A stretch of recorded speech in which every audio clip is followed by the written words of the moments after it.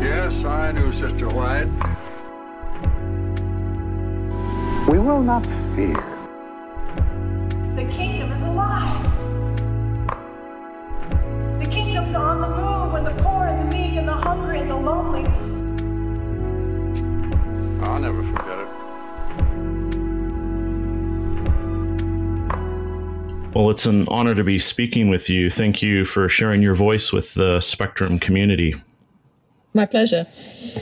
In addition to your work as an administrator at Andrews University, Burman University in Canada, Newbold College, as well as the British Union and the General Conference, you're a scholar of Milton. So I thought it would be interesting to begin our conversation with a sort of epigraph from his 1644 work of education. Are you okay with one sentence of Milton today? Absolutely. Please do. Great. But here's the main skill and groundwork will be to temper them such lectures and explanations upon every opportunity as may lead and draw them in willing obedience, inflamed with the study of learning and the admiration of virtue, stirred up with high hopes of living to be brave men and worthy patriots, dear to God and famous to all ages. I'm curious, what attracted you to Milton? I think I was attracted to Milton because my first degree was theology and then English literature. And that period of English literature, there's really a strong connection between literature and faith. And Milton is a great example of someone who brings those two worlds together. And so I was really interested in how he does that and what that means to the way we interpret things. Well, that's great. I am a graduate of Andrews University, where I studied in the religion department and the English literature department. So I appreciate bringing those two together. I'm wanting to kind of cover your perspectives on Andrews University and, of course, kind of the larger structure of Adventist education, given your background. But I'd love to just start at the sort of beginning. Where did you grow up? Grew up in England and really spent still just about the majority of my life in England and studied here at Andrews for my master's degree, Washington, D.C. So my education was split between, higher education was split between the two, but worked in England for a number of years before going to Canada and then US. Was there a point where you thought that you would like to spend your life in education? Well, I had the advantage or disadvantage, whichever way you look at it, of having two parents who are educators and Adventist educators.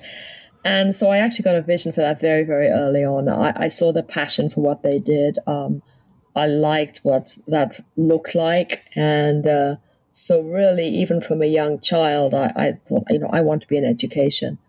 And that pretty much stayed with me from then on, really. Adventist education faces a lot of challenges these days, but every graduation, we're reminded of some of the reasons why we do it, and obviously we celebrate success at that moment. And I'm just curious, in your various roles that you've held, is there a kind of a through line, something that you've noticed about yourself, something that drives your dedication to education? Yes, I think it's. I think there is no education never happens in a vacuum. There's always a frame through which you see what you're learning, and to me, Adventist education actually deepens the whole understanding of what education is and does. It's more than just an add-on. It's actually a whole way of thinking and being. And I really believe that is a transformational aspect of what we do in education.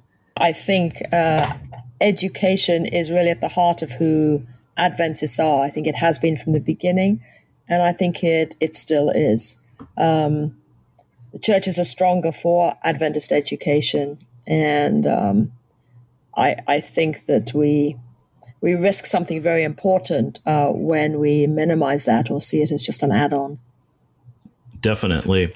It was actually a professor there at Andrews who told me something that I've remembered and I've seen proven. And he was actually talking about folks of other faiths who talk about diversity, often in the mainline churches, so Episcopalian, Methodist. They have perhaps a more kind of open, affirming perspective on diversity. But when you attend their meetings, go to their churches, and they're less diverse than Adventists are. And obviously at Andrews, which always ranks in the top of U.S. Diversity rankings, it's pretty clear. Adventists really do embody a kind of global perspective. And I'm just curious, perhaps that connects with what you said about loyalty to Adventist education. It really brings us together. I'm just curious how you see diversity as an important part of Adventist education and specifically there on your campus. Right. Diversity is basically just a fact. We are a very diverse community. We're at a very diverse church. The question is, how do you manage inclusion once you have that diversity? And I think that is what can happen, especially when you're living together, you're working together, you're studying together. You are every day you're having conversations with individuals who are in many ways different from you. So that experience, I think, opens your mind, opens your understanding, and enriches your whole total experience. So I think that is a huge strength of who we are, both at Andrews and in the wider Adventist education system. That's great. Maybe we can get into specifics there. It's pretty clear that the Adventist Church is really wrestling with identity as it continues to grow, and that's connected to relationships of power and access. Could you talk a little bit about how a gay or lesbian student, how a woman who feels the call of God to be a pastor, or a student who's grown up feeling discriminated against because of the color of their skin or their physical disability should feel on an Adventist campus? I think an Adventist campus should be a great equalizer. I think we have to start from the perspective, which is our own doctrine, that we are all created in the image of God. There's that puts us all on an equal playing field. We're all the same, all of the same value, and I think we have to be a place where everyone feels they have value. That doesn't mean that once someone leaves our environment, that it is always going to be that way. So I think for us, let's take women in ministry, for example. Our seminary has many women studying for the ministry. I hope that they feel valued. Our environment here says to you, you are important, you're important to the church, you're important to ministry. The trouble is we can't live totally in a vacuum, so what is beyond us also impacts our campus.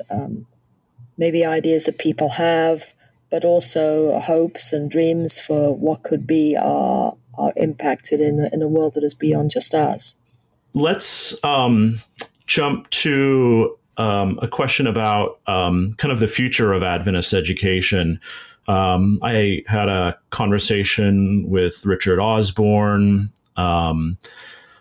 for Spectrum's Adventist Voices podcast, and he talked about some of the larger pressures on the historic system, at least in the North American division, where you have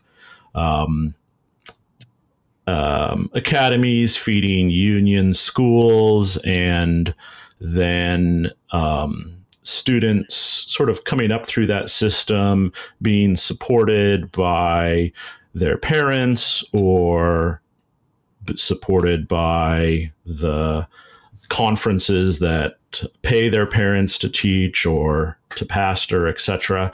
And there are some big pressures on pricing. And I'm just curious how you see the future of this system. Do you see it holding, or what needs to change to strengthen it? It's really difficult because I think you've got some factors that are related to just what's happening with education in North America, particularly when it comes to higher education. And then you've got factors that are happening within the church. And in some ways, you could say they're set up for a perfect storm. And so, we can't bury our heads in the sand. I mean, the reality is that within the church in North America, you have maybe two factors, possibly more, but the two that I would focus on are the affordability of Adventist education within an environment where we have members who just, find that it's just impossible to meet the bills on one side. And then you have on the other side the feeling that against institutions of the church, and education can sometimes fit into that. What I said right at the very beginning about to me, the critical nature of Adventist education to who we are as a denomination, I really believe that, and I think that message still needs to be told and retold from the pulpit on down. You cannot just separate it out. Just say, well, the education part is optional. I don't believe that. But I think the more critical thing is that we are part of North American environment right now, or U.S. environment, where most institutions are struggling and suffering.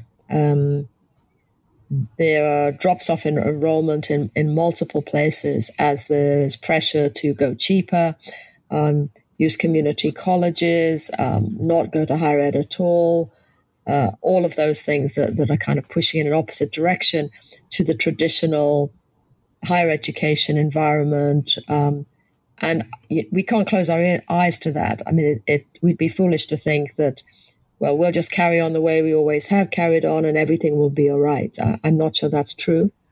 I don't think that means changing the core values of who we are and why we are here and what we want to do. I think that stays the same. But we do have to recognize that we have to be more flexible, more able to look at what the needs are and be responsive to those in sometimes creative ways. So yeah, I think we've got to look forward and not backwards in the way we see things happening. Actually, last night I heard a talk by someone. We've got a kind of conference on right now on campus, and the person who was speaking was talking about the balance between the need, sometimes conservatives hold on and the progressives move forward, and that actually somewhere between those two worlds of holding on to the important things but not being afraid to move into the future with new things. And basically that's where we have to be. And that is a challenge to us.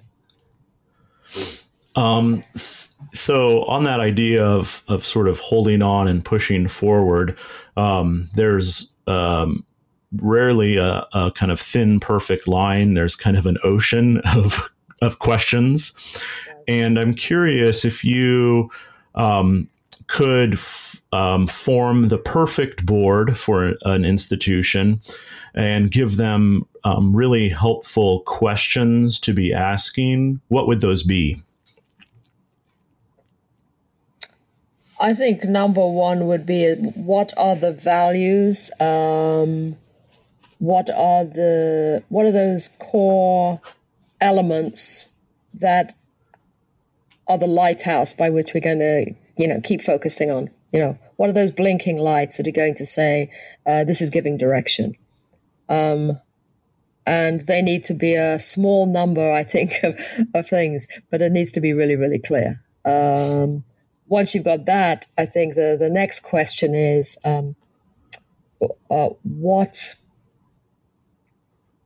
do we need to do to actually be relevant and meaningful for today's students and for today's church within the context of those core things, core unchangeable values? I mean, I know that seems very kind of abstract and general, but I think you have to have those two. I don't think you can ever lose sight of both of those. If you want to hold on to the past and just say, we did it this way 30 years ago, this was great, it must still be great, you're not going to go anywhere. I think you're going to become irrelevant. But if you just look to the new ideas and everything that's new, I think you're putting yourself at huge risks. I think it's like putting 100% of everything you have into equities. Where somehow you need to balance the bonds and the equities. Yes, definitely. So I'm just curious, what's one thing that you see as a sort of, well, you mentioned the metaphor of a lighthouse. So where is Andrews University sort of blazing a light on relevancy in the Adventist Church? Is there a program or a series of hires or work on some sort of initiative that you see as something that you're proud of, that you think specifically kind of shows that the institution is moving in the right direction? Well, the new brand statement that we're going with at the moment is "Change Makers Made Here," and I think I think that focus on why we're doing what we're doing is really critical, because at least I'm finding that most of today's students are asking the "so what" question. I'm studying this, so what? What difference does it make? And I think if we are not doing it doesn't matter what we're studying or what we're doing, if we're not asking the question of, and so what, then I think we're missing something that's important. It's no point studying just for its own sake. There's got to be a so what question. And so I think that we are trying to drive forward with anything that kind of helps people move out beyond us in a way that they can actually make a difference and bring change. So whether that is through, we've got a strong focus on innovation right now. Innovations, no matter what you're studying, you can take an innovation certificate, which kind of has that connection to, okay, so how can you take what you're learning and now be creative, bring something new when you are out in your field or your environment, or leadership. So many of the current students will end up being self-employed. They want to go out there and set up their own businesses, do their own thing. How do you do that? How do you navigate the environment? And it's also in the realm of how do you connect what you're doing to make a change in your community. So I would say that edge of the so what is kind of something that we're really trying to drive home. So recently we had to close our dairy. The dairy had been open many years. Yeah. But the dairy industry has just gone south. And we've had huge losses in it. So we closed the dairy. And so the question is, so what do you do? Does that mean you can't do this, and this any longer? And I think we had some great creativity from our faculty in that area who came back and said, well, actually, no, what we need to do is this and this and this. And we're seeing the program, agriculture, moving into sustainable agriculture, which is much more where the contemporary conversations are happening. Got a new education center. We're setting agriculture education center that is actually receiving significant interest from prospective students. So I think it's always in every different area asking the question of relevance and moving forward. I mean, our health professions area, we put that into a school a few years ago. Now we have the College of Health and Human Services, and that's where we're seeing huge growth. So introduced a number of different programs of that, like Masters of Public Health and so on, that are trying to connect with people, sometimes people that are already out there that are looking to increase their skills in order to kind of give more back into the community. So we're basically looking for those opportunities to really help people fulfill their own dreams. So congratulations on dealing with land issues for an Adventist institution. Those are, I feel like so many administrators in our higher ed program love ideas, love to work with people, and end up spending most of their time dealing with property. And so I'm just curious if you have, books have been written, plenty of articles have been written about the kind of nuts and bolts of dealing with endowments and physical plants and selling off land. That can be really tricky when you have constituents, alumni, local community members who all have opinions on land. So what was helpful for you in navigating those kind of issues? Well, this one, it actually was probably not so much land, because we just took the land we were using for one thing and turned it into another. So it was more business modeling that kind of came into this particular conversation, and just how could we use the land we had for the greatest benefit. And I think that's the kind of balance. People, as you say, can get very attracted to property and land. And I'm not someone who is a great believer that you should sell off land too easily, too quickly. But I do think land is given to us for the value it brings to the enterprise. It's not, it's just sitting there static and nothing is being used of it, or it has no value. Then I think you have to ask yourself, so what do we do? So I do think that sense of things that we've been given, we're stewards of them. Okay, so how are we good stewards of them? Are we burying the talent in the ground, or are we multiplying the talents we've been given? And I think we have a responsibility, if we can, to find ways of multiplying, not just sitting on things. Sure. Because Adventist education is kind of in a conversation, at least in the North American division, and I'm going to be speaking with some other administrators for this series, I'm just curious if you have kind of one central question that you think that sort of the collective mind of leaders in higher ed should be asking or thinking about. Well, I mean, the big conversation, of course, right now is, are there too many of us doing the same thing? And are we so focused on a small pool? There's the blue ocean versus the red ocean. And are we too much in the red ocean of just fighting with each other for the same?